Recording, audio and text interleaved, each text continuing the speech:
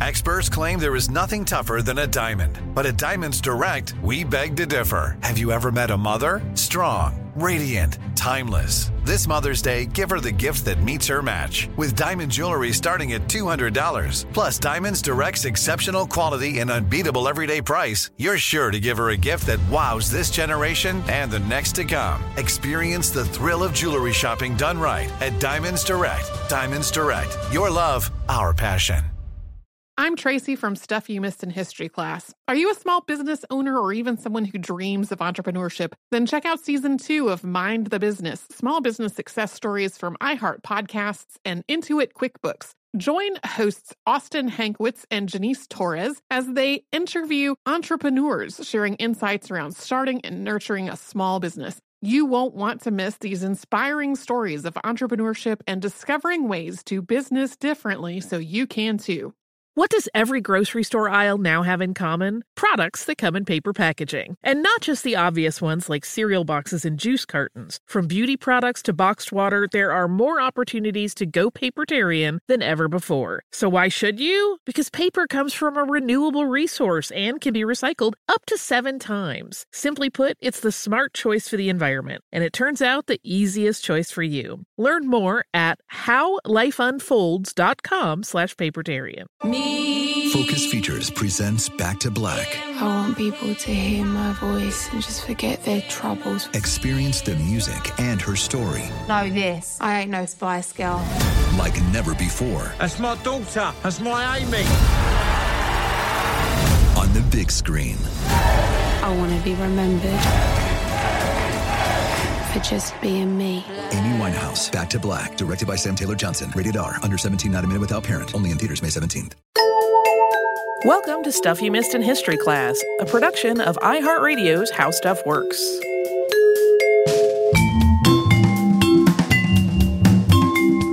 Hello and welcome to the podcast. I'm Tracy V. Wilson. And I'm Holly Fry.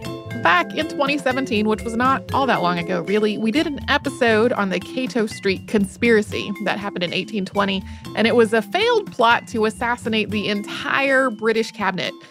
In that episode, we very briefly mentioned the Peterloo Massacre, which had happened in 1819, so the year before. That was part of the context for this whole conspiracy. And several folks back at that time let us know they were really excited to hear that Peterloo mention. We've gotten a few listener requests for the massacre over the years as well, and this month is its 200th anniversary, so it seemed like a good time to finally move it up to the top of the list. So the Peterloo Massacre took place during a peaceful protest for parliamentary reform in Manchester, Lancashire, England. And there was a lot feeding into why people in Britain, and specifically in the region around Manchester, thought that this reform was needed. The Napoleonic Wars and the War of 1812 had both ended in 1815, and people had hoped that would mean a period of calm and prosperity. But as has happened in so many topics that we've covered following other wars, it felt like the opposite was happening. The Napoleonic Wars had disrupted grain imports into Britain from the European continent, and this had worked out pretty well for Britain's large grain farmers. Because of the supply shortage, they could sell their corn and other grains for much higher prices than normal. But then as these wars were ending, prices started falling. People were going to have access to that imported grain again. Prices dropped almost 50% between 1813 and 1815. So in 1815, Parliament passed a corn law which prohibited the import of various grains until their prices for domestically grown crops rose up to a specific level, and that exact price depended on the type of grain that was being sold. This did contribute to price increases, but not as much as landowners had been hoping for. Still, the Corn Law was obviously meant to protect the financial interests of wealthy planters and landowners. Ordinary working people, on the other hand, had been struggling to pay for grain and had welcomed the drop in price. In response to the passage of the Corn Law, protests and food riots broke out all over Britain. Another issue was taxes. The British government had tried to pay for the wars with an assortment of taxes and duties. An income tax in particular had been passed in 1799, and it was supposed to be a temporary wartime measure. Annual incomes over £200 were taxed at 10%, and incomes between £60 and £200 were taxed on a sliding scale from 1% to 10%. A lot of working class people had an income of less than £60 a year, so they weren't being taxed at all. The British people thought that once the wars were over, at least some of these taxes would be abolished, especially the income tax. But roughly 2 decades of warfare had left Britain deeply in debt.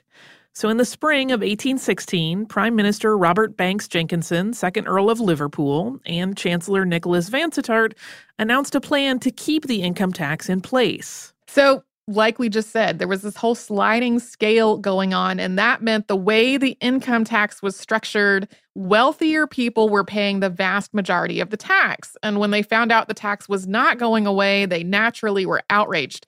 People protested and they signed petitions. And on March 18th, 1816, the House of Commons voted to abolish the income tax. Allegedly, then all the tax records were gathered up and burned in the Old Palace Yard in Westminster. But that wartime debt was still there, and it was huge. The government still had to bring in money somehow. And ultimately, the government raised taxes on a variety of consumer goods, including tobacco, tea, sugar, and beer. While the income tax had mainly affected affluent people, Britain's poorer people were most affected by these taxes on consumer goods. So people who were already struggling to pay for necessities were now also paying higher taxes on those necessities as well. Yeah, so they mostly went from not being taxed at all or taxed only a little bit on their incomes to being taxed a whole lot more on things they needed to buy. And that was really just the beginning. 1816 was the year without a summer, which we've talked about on a previous episode of the show. Crops failed all over Europe because of unusually wet, cold weather, and that made things even harder for people who were already being affected by the corn laws and the tax increases. Britain's textile industries were shifting and becoming more mechanized, with traditional hand looms being replaced by machines. People were losing their jobs, and wages were falling for people who still had jobs. We talk about this more in our previous episode on the Luddite Rising, which took place in the earlier 18 teens, so just a little bit before all this was happening. All of this was disproportionately affecting the people who were least able to afford it. Many working-class families were affected by all of this at once, with shortages of food they needed, higher prices on what they could get, additional taxes, and reduced wages, all at the same time. And overwhelmingly, these same people also did not have the right to vote. In most of Britain, only men who paid certain taxes or who owned property had the right to vote. And this meant that less than 5% of people in England and Wales had the right to vote. In the rest of Britain, the percentage was even smaller. Even the people who could vote couldn't necessarily do so freely. Ballots weren't necessarily kept secret. Some boroughs were known as pocket boroughs because one person or family dictated how people should vote. One example was Boroughbridge, whose electorate was in the pocket of the Duke of Newcastle. On top of that, parts of Britain weren't really represented in Parliament. More than half of MPs were elected from southern England, while other parts of Britain weren't represented by a member of Parliament at all. As the population of Britain had shifted, it was common for small boroughs, which were controlled by the gentry, to have representation in Parliament, while growing cities did not. This was true for Manchester, which had no MP, even though its population had grown to more than 100,000 people by 1815. Meanwhile, other areas, known as rotten boroughs, sent 2 MPs to Parliament, even though they only had a handful of voters living there. Old Sarum, for example, had 7 voters and 2 MPs. So working people and poor people in Britain, some of whom were both working and poor, understandably felt like they were not being represented in the government and that the government didn't understand or care about their interests or well-being. And in places like Manchester, this was heightened by just not having any representation in Parliament at all. A movement for parliamentary reform had started to grow in Britain in the late 18th century in response to both the American and French Revolutions and Thomas Paine's The Rights of Man, which had also influenced the French Revolution. Reform groups founded in the late 1700s and early 1800s focused on changing how MPs were elected and on the idea of universal manhood suffrage, meaning that all men or all working men would get the right to vote. There were also female reform societies that were a big part of this movement, and there were some organizations that included women's suffrage among their goals. Female reform societies and women's suffragists were really heavily criticized, and their members were satirized in print. with critics implying that there was something questionable about their virtue. We are going to get into how this movement developed, but first we're going to pause for a little sponsor break. I'm Tracy V. Wilson from Stuff You Missed in History Class. Did you know small businesses make up 99.9% of all businesses in the United States? The world is powered by entrepreneurs, and if you're a small business owner or even someone dreaming of starting your own business, then you'll want to check out Season 2 of Mind the Business, Small Business Success Stories from Ruby Studio, from iHeartMedia, and Intuit QuickBooks. In every episode, hosts Austin Hankwitz and Janice Torres talk to entrepreneurs about how they've grown from the lessons of launching and nurturing a small business and how they have found success being their own boss. From the excitement of first starting out to finding the right tools and resources to process invoices and payments like QuickBooks Money, you won't want to miss these inspiring stories of entrepreneurship and discovering ways to business differently so you can too. And if you're a small business owner or even someone dreaming of starting your own business, then you'll want to check out Season 2 of Mind the Business, Small Business Success Stories from Ruby Studio, from iHeartMedia, and Intuit QuickBooks. Xfinity has free premium networks for everyone this month, no matter what kind of entertainment you love. Addicted to true crime? Catch killer cases and more spine-tingling shows on A&E Crime Central. Crave adventure? Explore Asian action movies on Hi-YAH. Searching for something extreme? Check out skating, snowboarding, and more on Fuel TV Plus, the global home of action sports. And find crowd-pleasing bops on iHeartRadio's Hit Nation playlist. There's new free shows and movies to love every week. Say free this week in your Xfinity voice remote. Hey, this is Jodie Sweetin from the podcast How Rude, Tanneritos. As a nostalgic voice from your past, I'm here to remind you that amongst the stressful and chaotic existence we live in 2024, you deserve to get away. It's time for a vacation, no matter when you're hearing this. And let me tell you how you'll get there. The 2024 Hyundai Santa Fe. Want to bring the family to the mountains with the Santa Fe's available H-Track all-wheel drive? Well, it's got standard third-row seating and available dual wireless charging pads for the kids who just want to stare at their phone and not talk to you. You know what I mean. Visit HyundaiUSA.com or call 562-314-4603 for more details. Hyundai, there's joy in every journey. When you think about the future, what kind of technology do you envision? Whatever the future holds, artificial intelligence will undoubtedly be at the heart of it all. Join Graham Class as he hosts Season 2 of Technically Speaking, an Intel podcast from Ruby Studio in partnership with Intel. Explore the future of technology that's rapidly evolving our world today with the help of AI. There is still so much work and research needed to fully understand the power and potential of AI, and Intel is at the forefront of implementing AI in revolutionary technology that's changing the world we live in for the better. In each episode, Graham interviews the minds transforming medicine and healthcare, retail, entertainment, personal computing, and more, while pioneering new uses for AI in these spaces. Tune in every other Tuesday and explore the latest technology that's changing our world today and creating a more accessible tomorrow. Listen to Technically Speaking, an Intel podcast on the iHeartRadio app, Apple Podcasts, or wherever you get your podcasts.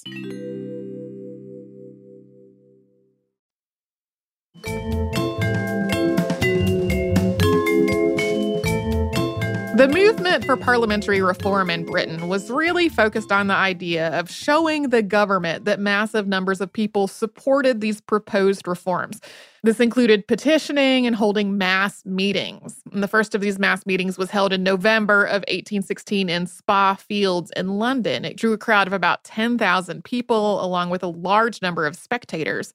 Another more radical meeting followed at the same place on December 2nd, 1816. There's more detail about that one in our Cato Street conspiracy episode, but in brief, some of the leaders of that meeting used it to try to start a revolution. One person was killed, and it came to be known as the Spa Fields riots. The British government began to find this movement threatening. Some of it was just about the potential loss of political power if more people had the right to vote, or if seats in Parliament were reapportioned to try to more consistently represent all of Britain. But this wasn't just about power. There had been violent incidents beyond just the Spa Fields riots. Some of the movement's leaders were radical and used violent rhetoric in their speeches. The French Revolution and the Reign of Terror were also still in the recent past and had happened just on the other side of the Channel, so there were fears that something similar could happen in Britain. So the government started taking steps to try to discourage this reform movement and the mass meetings that were associated with it. Parliament renewed wartime laws that banned seditious speech, and in March of 1817, they suspended the Habeas Corpus Act. I'm putting in this definition of habeas corpus here because I feel like it's a term people are familiar with but might not actually understand what it means.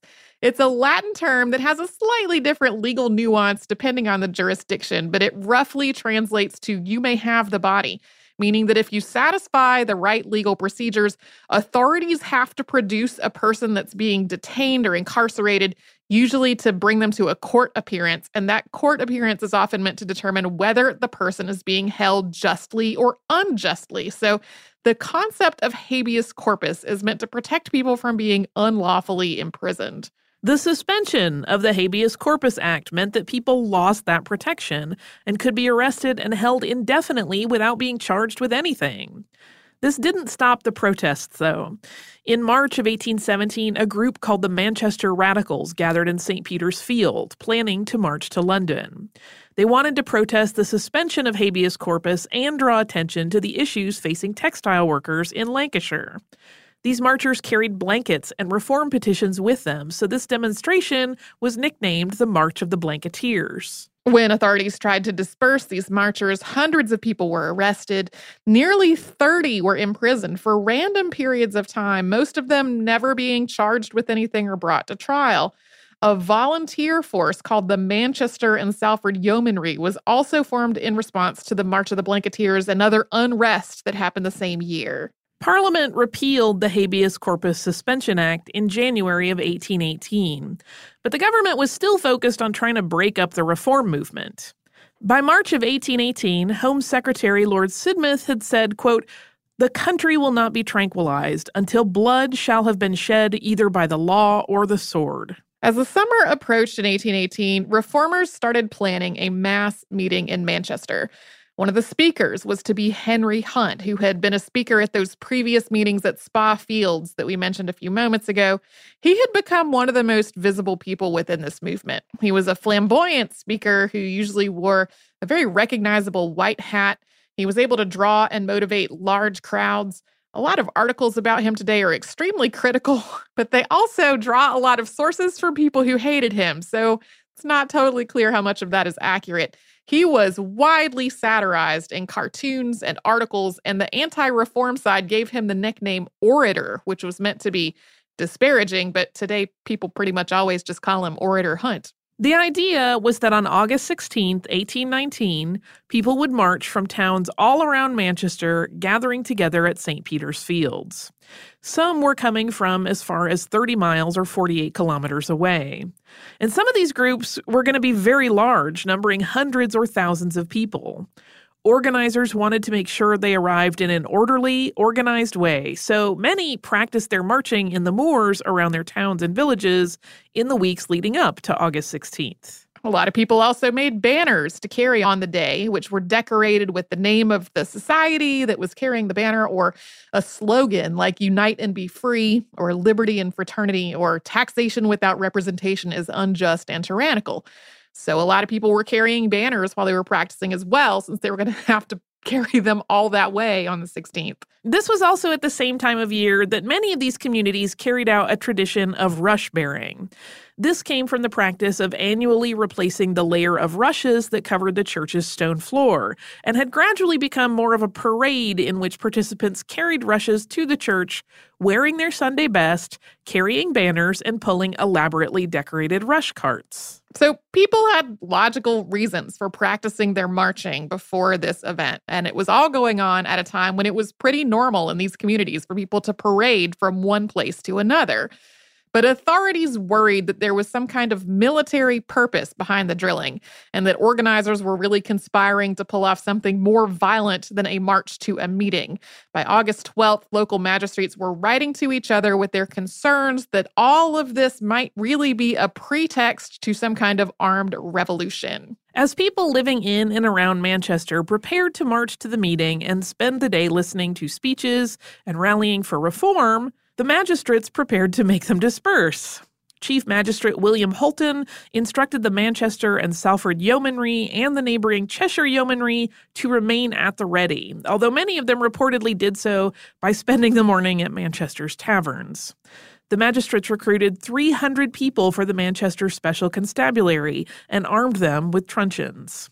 British Army regulars from the 88th Regiment of Foot and the 15th King's Hussars were called in as well. The magistrates had rocks and stones removed from the ground so they could not be used as weapons and planned to arrest Henry Hunt as soon as he began speaking. We'll talk about how this all played out on the day after one more quick sponsor break. I'm Tracy V. Wilson from Stuff You Missed in History class. Did you know small businesses make up 99.9% of all businesses in the United States? The world is powered by entrepreneurs, and if you're a small business owner or even someone dreaming of starting your own business, then you'll want to check out Season 2 of Mind the Business, Small Business Success Stories from Ruby Studio, from iHeartMedia, and Intuit QuickBooks. And every episode, hosts Austin Hankwitz and Janice Torres talk to entrepreneurs about how they've grown from the lessons of launching and nurturing a small business and how they have found success being their own boss. From the excitement of first starting out to finding the right tools and resources to process invoices and payments like QuickBooks Money, you won't want to miss these inspiring stories of entrepreneurship and discovering ways to business differently so you can too. And if you're a small business owner or even someone dreaming of starting your own business, then you'll want to check out Season 2 of Mind the Business, Small Business Success Stories from Ruby Studio, from iHeartMedia, and Intuit QuickBooks. Xfinity has free premium networks for everyone this month, no matter what kind of entertainment you love. Addicted to true crime? Catch killer cases and more spine-tingling shows on A&E Crime Central. Crave adventure? Explore Asian action movies on Hi-Ya. Searching for something extreme? Check out skating, snowboarding, and more on Fuel TV Plus, the global home of action sports. And find crowd-pleasing bops on iHeartRadio's Hit Nation playlist. There's new free shows and movies to love every week. Say free this week in your Xfinity voice remote. Hey, this is Jodie Sweetin from the podcast How Rude, Tanneritos. As a nostalgic voice from your past, I'm here to remind you that amongst the stressful and chaotic existence we live in 2024, you deserve to get away. It's time for a vacation, no matter when you're hearing this. And let me tell you how you'll get there. The 2024 Hyundai Santa Fe. Want to bring the family to the mountains with the Santa Fe's available H-Track all-wheel drive? Well, it's got standard third-row seating and available dual wireless charging pads for the kids who just want to stare at their phone and not talk to you. You know what I mean. Visit HyundaiUSA.com or call 562-314-4603 for more details. Hyundai, there's joy in every journey. When you think about the future, what kind of technology do you envision? Whatever the future holds, artificial intelligence will undoubtedly be at the heart of it all. Join Graham Class as he hosts Season 2 of Technically Speaking, an Intel podcast from Ruby Studio in partnership with Intel. Explore the future of technology that's rapidly evolving our world today with the help of AI. There is still so much work and research needed to fully understand the power and potential of AI, and Intel is at the forefront of implementing AI in revolutionary technology that's changing the world we live in for the better. In each episode, Graham interviews the minds transforming medicine and healthcare, retail, entertainment, personal computing, and more, while pioneering new uses for AI in these spaces. Tune in every other Tuesday and explore the latest technology that's changing our world today and creating a more accessible tomorrow. Listen to Technically Speaking, an Intel podcast on the iHeartRadio app, Apple Podcasts, or wherever you get your podcasts.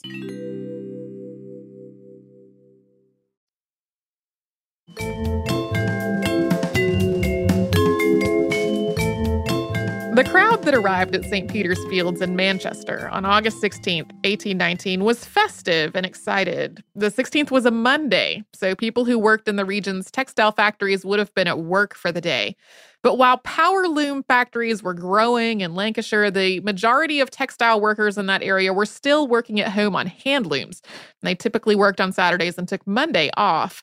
Many communities' female reformer societies were marching together, all dressed in white on the 16th, although there were also lots of women there who weren't specifically associated with the society. Children were in attendance with their families, and sources vary on the estimates of how many total people were there. Most say at least 60,000. Some go as high as 150,000 or more. It's really kind of all over the place. It was a legal gathering, and although there may have been some people who brought a stick or some other weapon, they had been told to bring, quote, no other weapon but that of a self-approving conscience. Bishop Edward Stanley later said of the gathering, quote, I saw no symptoms of riot or disturbances before the meeting. The impression on my mind was that the people were sullenly peaceful. I don't know why he says sullenly peaceful when many of the other accounts say it was more festive, kind of like a fun, excited party. The Manchester Courier described it this way, quote, at 11:30, my attention was first particularly attracted by a crowd of people advancing to the ground with flags and music. They came in a sort of marching order and were covered with dust, having, as I learnt, come from some town at a distance. A number of women, boys, and even children were in the procession, which had, from this circumstance, more the appearance of a large village party going to a merrymaking than that of a body of people advancing to overthrow the government of their country. John Benjamin Smith later became a liberal politician and part of the Anti-Corn Law League. But at the time, he was 25, and he had not planned to go to the meeting. His aunt asked him to accompany her to a friend's house nearby so that she could watch. And he wrote of it, quote, there were crowds of people in all directions, full of good humor, laughing and shouting and making fun. It seemed to be a gala day with the country people who were mostly dressed in their best and brought with them their wives. And when I saw boys and girls taking their father's hand in the procession, I observed to my aunt, these are the guarantees of their peaceable intentions. We need have no fears. Magistrates met at a home that was adjacent to the meeting at about 11 in the morning, and sources differ about what happened there when Hunt started speaking, and authorities moved in to arrest him. Officials maintained that Chief Magistrate William Hulton read the Riot Act before ordering the yeomanry to make the crowd disperse. So here in the U.S., most people know the phrase read the Riot Act as a figure of speech, basically meaning giving someone a very stern lecture for some sort of misbehavior. But the Riot Act is a real act first passed by Parliament in 1714 after a series of riots had swept through Britain. And its full title was An Act for Preventing Tumults and Riotous Assemblies and for the More Speedy and Effectual Punishing of the Rioters. The act made it illegal for 12 or more people to, quote, unlawfully assemble and disturb the public peace. Local authorities had the right to approach such a group and order them to disperse, and failure to do so was a felony. The act remained on the books until the mid to late 20th century. So under the terms of the Riot Act, someone who was authorized to do so had to approach the unlawful assembly as closely as they safely could, call for silence or otherwise, quote, cause to be commanded silence.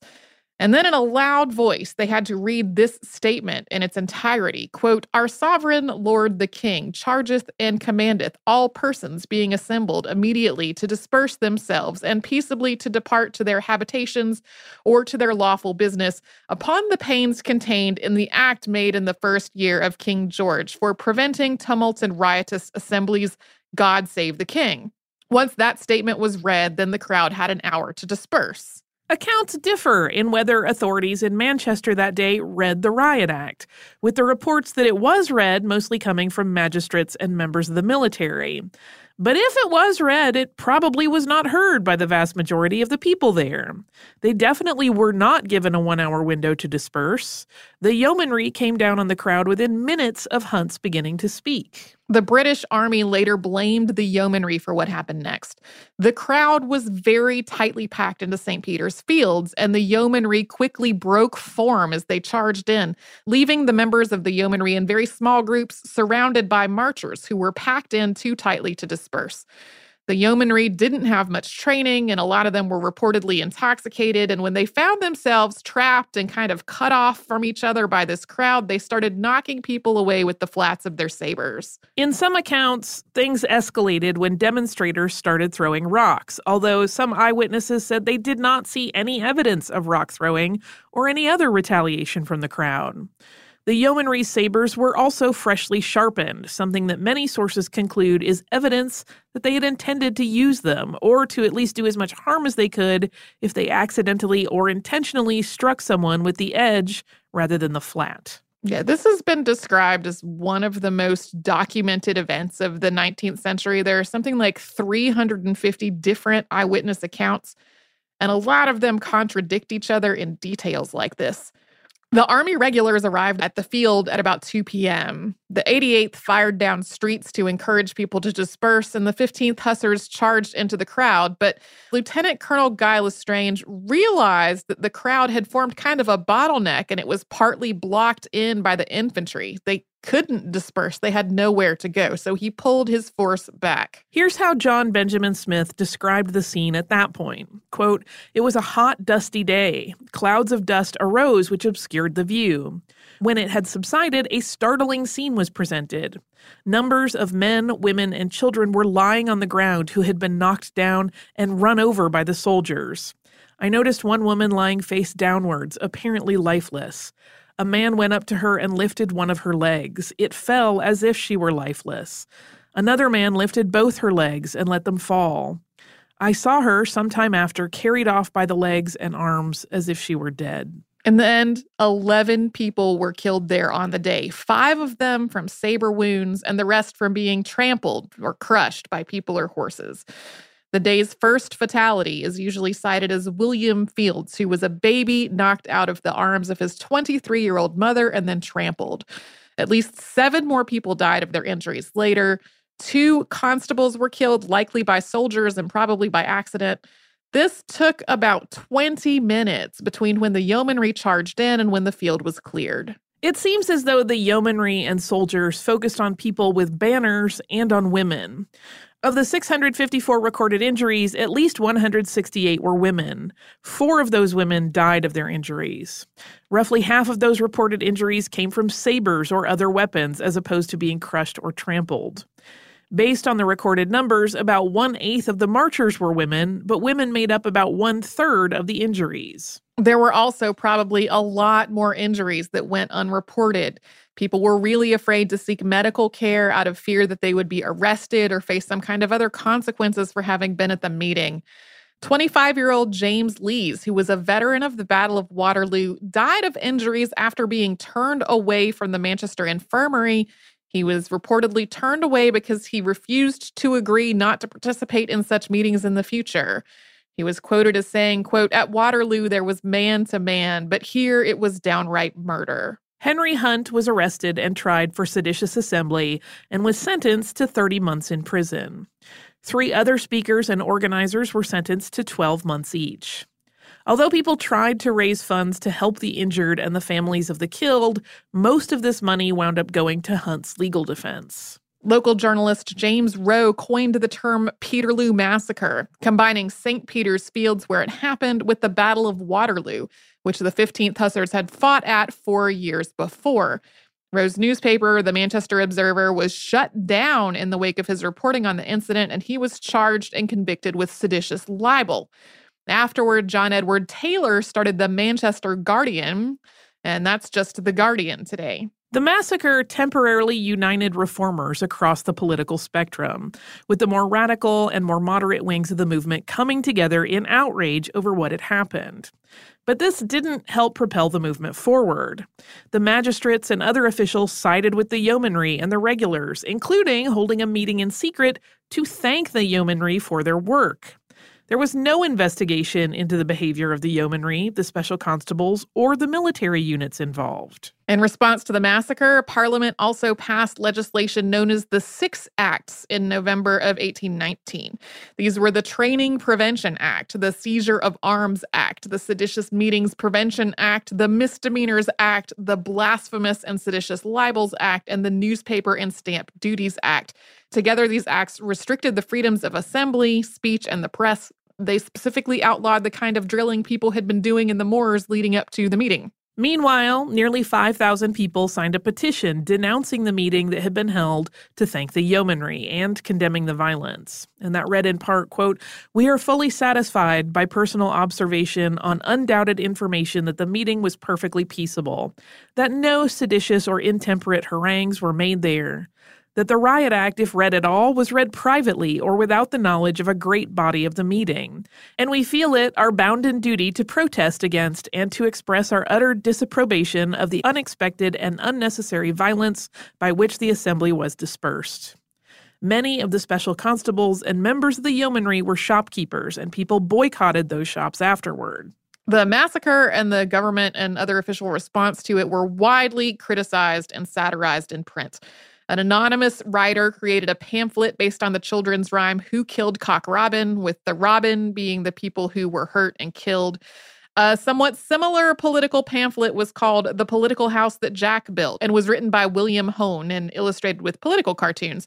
Like the children's rhyme, every line builds on the one before. So this is the house that Jack built. This is the wealth that lay in the house that Jack built. These are the vermin that plunder the wealth that lay in the house that Jack built. This is the thing that, in spite of new acts and attempts to restrain it by soldiers and tax, will poison the vermin that plunder the wealth that lay in the house that Jack built.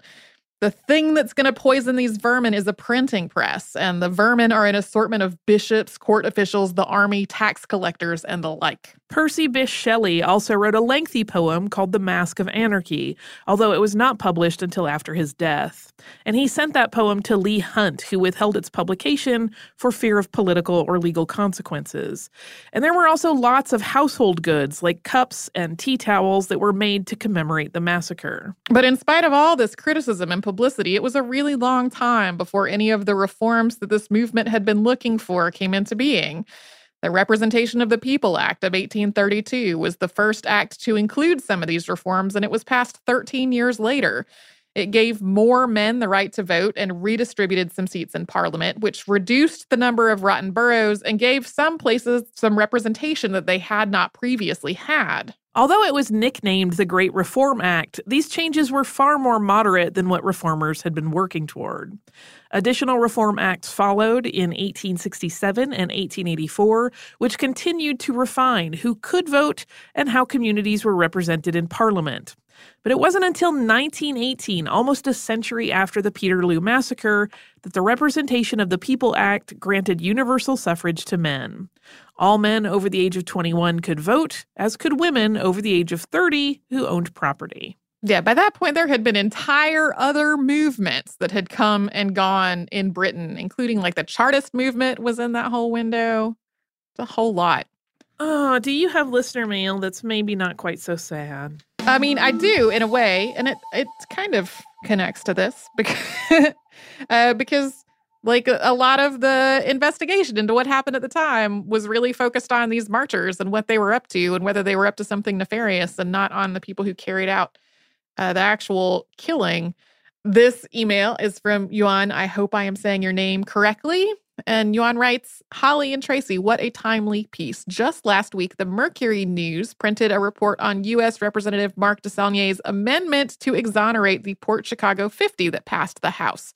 While I barely skim newspaper headlines these days, I devoured this story because I thought I had heard about the incident from your show. That must be the Halifax explosion. Your latest show added so much depth to my understanding about the Port Chicago 50. While listening, I can't help but wondering, where's the intellect of those Navy officers who looked down on the, quote, lowest intellectual strata? Given the court finding, quote, that the colored enlisted personnel are neither temperamentally nor intellectually capable of handling high explosives, these officers who ordered such personnel back to handling high explosives must have either lacked the intellect to understand that conclusion, lacked the intellect to integrate that conclusion into their decisions should they pass the previous test, or should they have possessed the intellect to do both, must have committed treason by attempting to further sabotage the Navy port during the act of war. This is a good point. So thank you, Yuan, for writing two things. Number one, a couple of people have gotten in touch with us about this. On July 12th, the National Defense Authorization Act was passed by the House. There was a concurrent resolution the day before, and there is an amendment that's part of the authorization that would require the Secretary of the Navy to either exonerate the Port Chicago 50 or to look into exonerating the Port Chicago 50. I could not find the text of the actual amendment on the Congress website. There are a lot of amendments to this particular bill, and I could not find it among them. So that currently has passed the House. There is not a similar bill that has passed the Senate. It's not signed into law, so nothing is a sure thing yet. But this representative, who I think represents the part of California that Port Chicago is in, has been trying to get the Port Chicago 50 exonerated. It's not the first time that there's been an attempt to get them exonerated, but it is ongoing. We recorded that episode on July 9th, so we recorded the episode before any of those things had happened. And in regards to the question at the end, yeah, that's just not a question that anybody was exploring at all in any of the hearings that happened at the time. There were just a lot of examinations of the men who were loading the munitions in Port Chicago, and really no examination of the decisions that led them to be doing that. So that was one of the very frustrating things. And that was a very astute way of laying out the questions involved. So thank you, Yuan, for this email and for the link to the article about this defense bill amendment that may lead to an exoneration if it all continues on. If you would like to write to us about this or any other podcast, we're at historypodcast@howstuffworks.com. And then we're all over social media at Missed in History. That's where you'll find our Facebook, Twitter, Instagram, and Pinterest. You can come to our website, which is missedinhistory.com, and find show notes for all the episodes that Holly and I have worked on together and a searchable archive of all of our episodes. And you can subscribe to our show on Apple Podcasts, the iHeartRadio app, and anywhere else you get your podcast.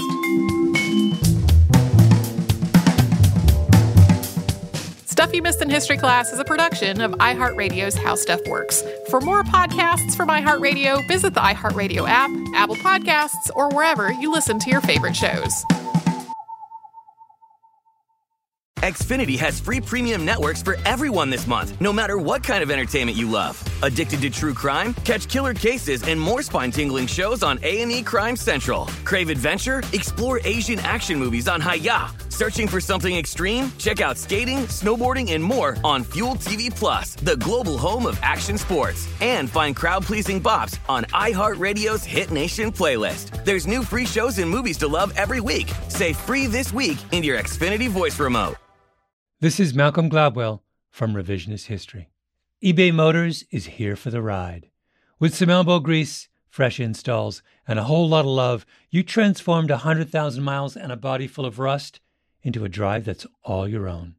Brake kits, LED headlights, whatever you need, eBay Motors has it. And with eBay Guaranteed Fit, it's guaranteed to fit your ride the first time, every time, or your money back. Plus, at these prices, you're burning rubber, not cash. Keep your ride or die alive at ebaymotors.com.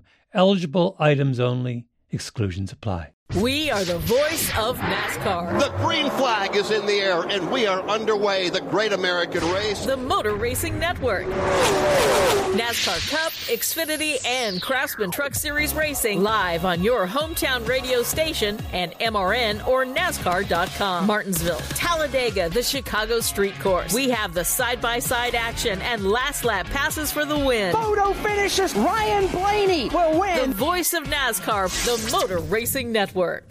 Xumo Play is your destination for endless entertainment. With a diverse lineup of 350 plus live channels, movies, and full TV series, you'll easily find something to watch right away. And the best part? It's all free. Love music? Get lost in the 90s with iHeart 90s, dance away with hip-hop beats, and more on the iHeartRadio music channels. No logins, no signups, no accounts, no hassle. So what are you waiting for? Start streaming at play.xumo.com or download from the app and Google Play stores today. All you can stream with Xumo Play.